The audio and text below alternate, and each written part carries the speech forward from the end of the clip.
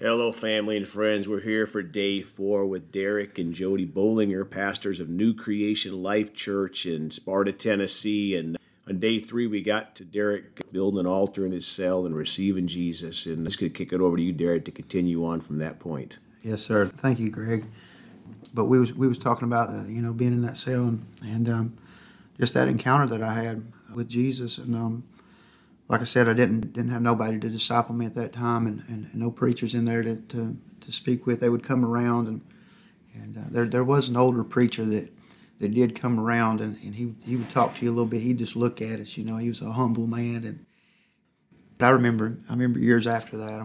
I'll take you back to that cell in a minute, but I want to touch on this to say that to anybody out there that might think their ministry is not important, that their prayers are not important. Your prayers could be, pushing God's judgment back and extending His mercy to people. And I remember years later, after being out and being in there, and I done called into the ministry, called to preach, and answered that call, but was in there praying one day, and I went into a vision, and it was like I was in the camera looking into that pod that I was in. I knew it was the maximum security pod that I was in. I was in there for a long time. I can remember every detail of it, And I remember seeing that preacher. It was like God showing me something from His eyes. And I remember that preacher, he would just come by, he'd just talk to you, love on you, pray for you if you needed it. He'd go on, you'd be drinking in there, he wouldn't bother you, any of that, He was just there to share love with you and gospel. And the Lord let me see this. In that vision, he walked around, he would put his hand on the doors and he would pray, over all the doors and stuff. And I know that had an impact, and that had an effect on why I'm here today. That preacher's prayers, he didn't make it known, but God let me see that years later. Praise God. Back to that cell, after I'd hit my knees that day and had repented, hit that place of true godly sorrow, I'd let the world go, I'd let everything go. That's the place that you receive. That's the place that you truly receive salvation. Mm-hmm. You holding on to anything, you're not going to get it. Yeah. You've got to let it all go. Yeah. You've got to hit that place. And I hit that place, but I think once the Lord started showing me, He said, get this stuff out of your cell, got it out. And that's why I say I was in deep, but Jesus came and He led me up out of it. Yeah. But the Holy Spirit was already ministering to me and teaching me and things like that, and showing me to go back into my life and deal with the things in my life that now I see ministries that are geared towards that. Nothing wrong with some of those, but He was like showing me, deal with these issues, deal with these things, forgive these people, don't hold anything toward nobody. Don't. I couldn't anyway, as much as I'd been forgiven. There's nobody I could ever hold. I could never hold unforgiveness for anybody. And but anyway, had got out. 3.5 years I spent in solitary confinement, and ended up going to High Close and then to the compound before I had actually got out of prison. But I remember telling the Lord this in that cell. My heart had changed. Of course, I'd been a part of this organization for 10 years and had given my life to it, and thought that was what I was going to be for the rest of my life. I mean, I'm tatted all over with it, Mm-hmm. So, but now my heart's changed, and I don't understand it. But I remember being in that cell, take you back just a little bit, walking around in that cell, I had hope in me. For the first time in my whole life, I had hope. I'm not talking about just wanting to get out and get a drug or not that kind of. I'm talking about hope inside of me that I was coming out of prison one day, that I wasn't going to be a criminal no more. And I couldn't tell you anything other than that. I couldn't lay it out for you in a plan. But I had this hope inside of me that I had never had before. And that's why I say I was in deep, and Jesus came and He led me. He led me up out of this place and protected me. But I told Him in that cell, I said, you let me walk out of this prison. I said, I'll do everything that I can for you.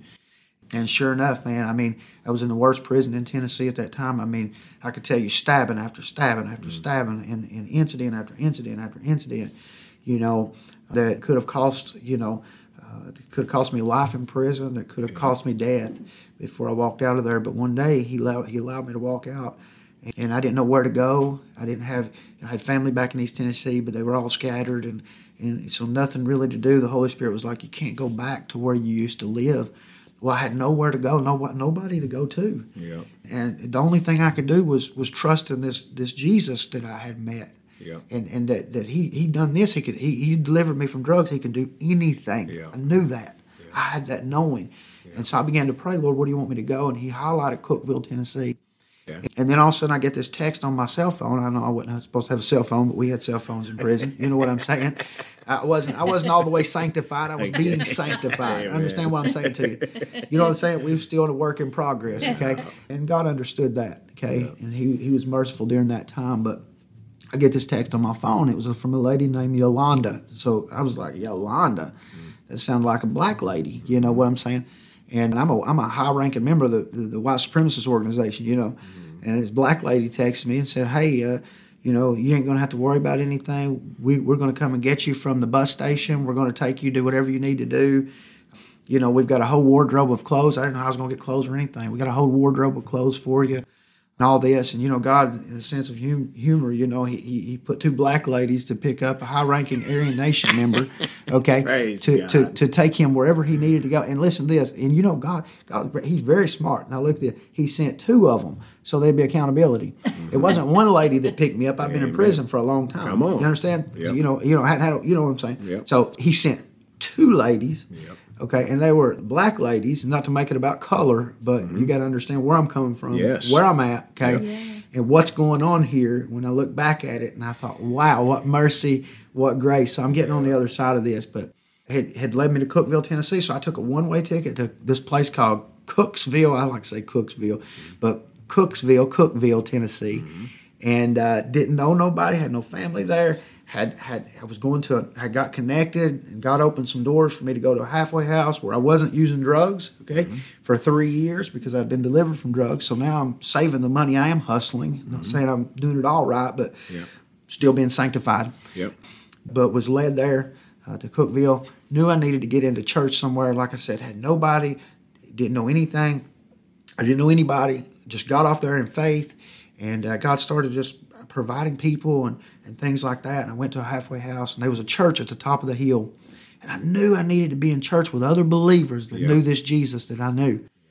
I couldn't tell you anything other than that. So I walked up to the church one day and walked in, and I was open book with them. I had nothing to hide. I mean, here's what it is. Here's who I am. I'm not here for no ulterior motive. All I want to do is come in. I want to worship, and I want to hear the word. And walked in that day, and they loved me. It was a Free Will Baptist, and they took me in, and they didn't never judge me. You know what I'm saying? They just and I never quit going to church. I remember the day came, and the organization was reaching out to me and stuff, and I loved a lot of them, and I didn't know how to break this. I'd been there for 10 years, and we had been through a lot. We'd been on the battlefields together in that life, and didn't know, and they kept calling me saying, hey, you need to get back involved. You need to get back into this. You need to pick back up what you've been doing. My heart's changed. My heart ain't with it, and I'm in this battle. And I contacted one of the guys, and I said, hey, I need to talk with you. You know, he's actually holding the rank that I used to hold, and he was actually in the organization because I recruited him in a county jail, and now I'm out.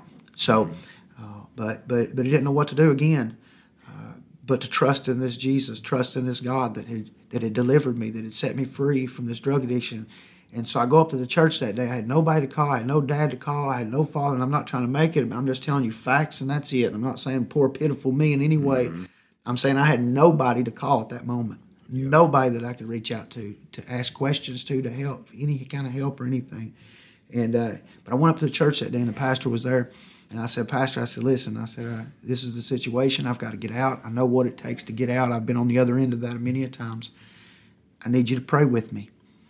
And we got down to the altar, and we prayed that day. It was on a Wednesday night. 3 days before that, I'd sent a text and hadn't heard nothing.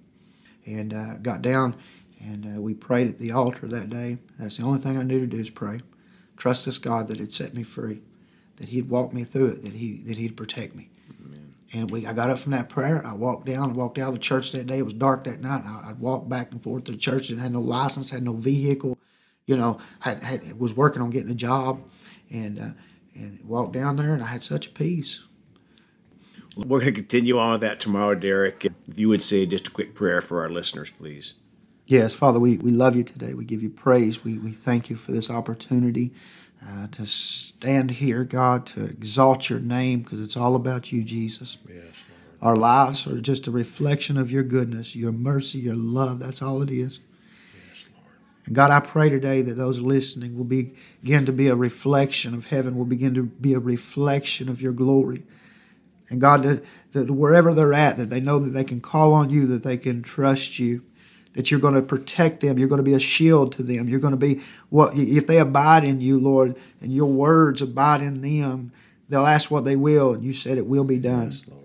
And so, God, I pray right now that they'll begin to there'll be a strength and a knowing that will come up in them of what it means to abide in you and to trust in you, and the relationship with the living Creator today, being led by your Holy Spirit, Lord. I pray that would be awakened in those that are listening to me today. I pray, God, that you would begin to be more real to them than you ever have before. That they can take you at your word. They can believe what you have said to them. They can count on it. They can trust you with everything that they have. And I pray that over them right now in the name of Jesus Christ. Amen. Amen. And Derek, what's the Facebook contact information again for the folks? The Facebook contact information is Derek Keith Bolinger. And then we'll direct you to our ministry page, which is New Creation Life Ministries. Praise God. Yeah. Folks, we love you all. Please go talk to someone about Jesus today. And remember, Jesus thought about you on the cross at Calvary.